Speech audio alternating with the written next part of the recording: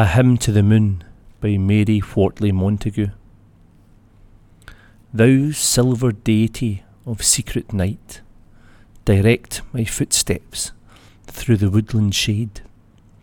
Thou conscious witness of unknown delight, the lover's guardian and the muse's aid. By thy pale beams I solitary rove, to thee my tender grief confide.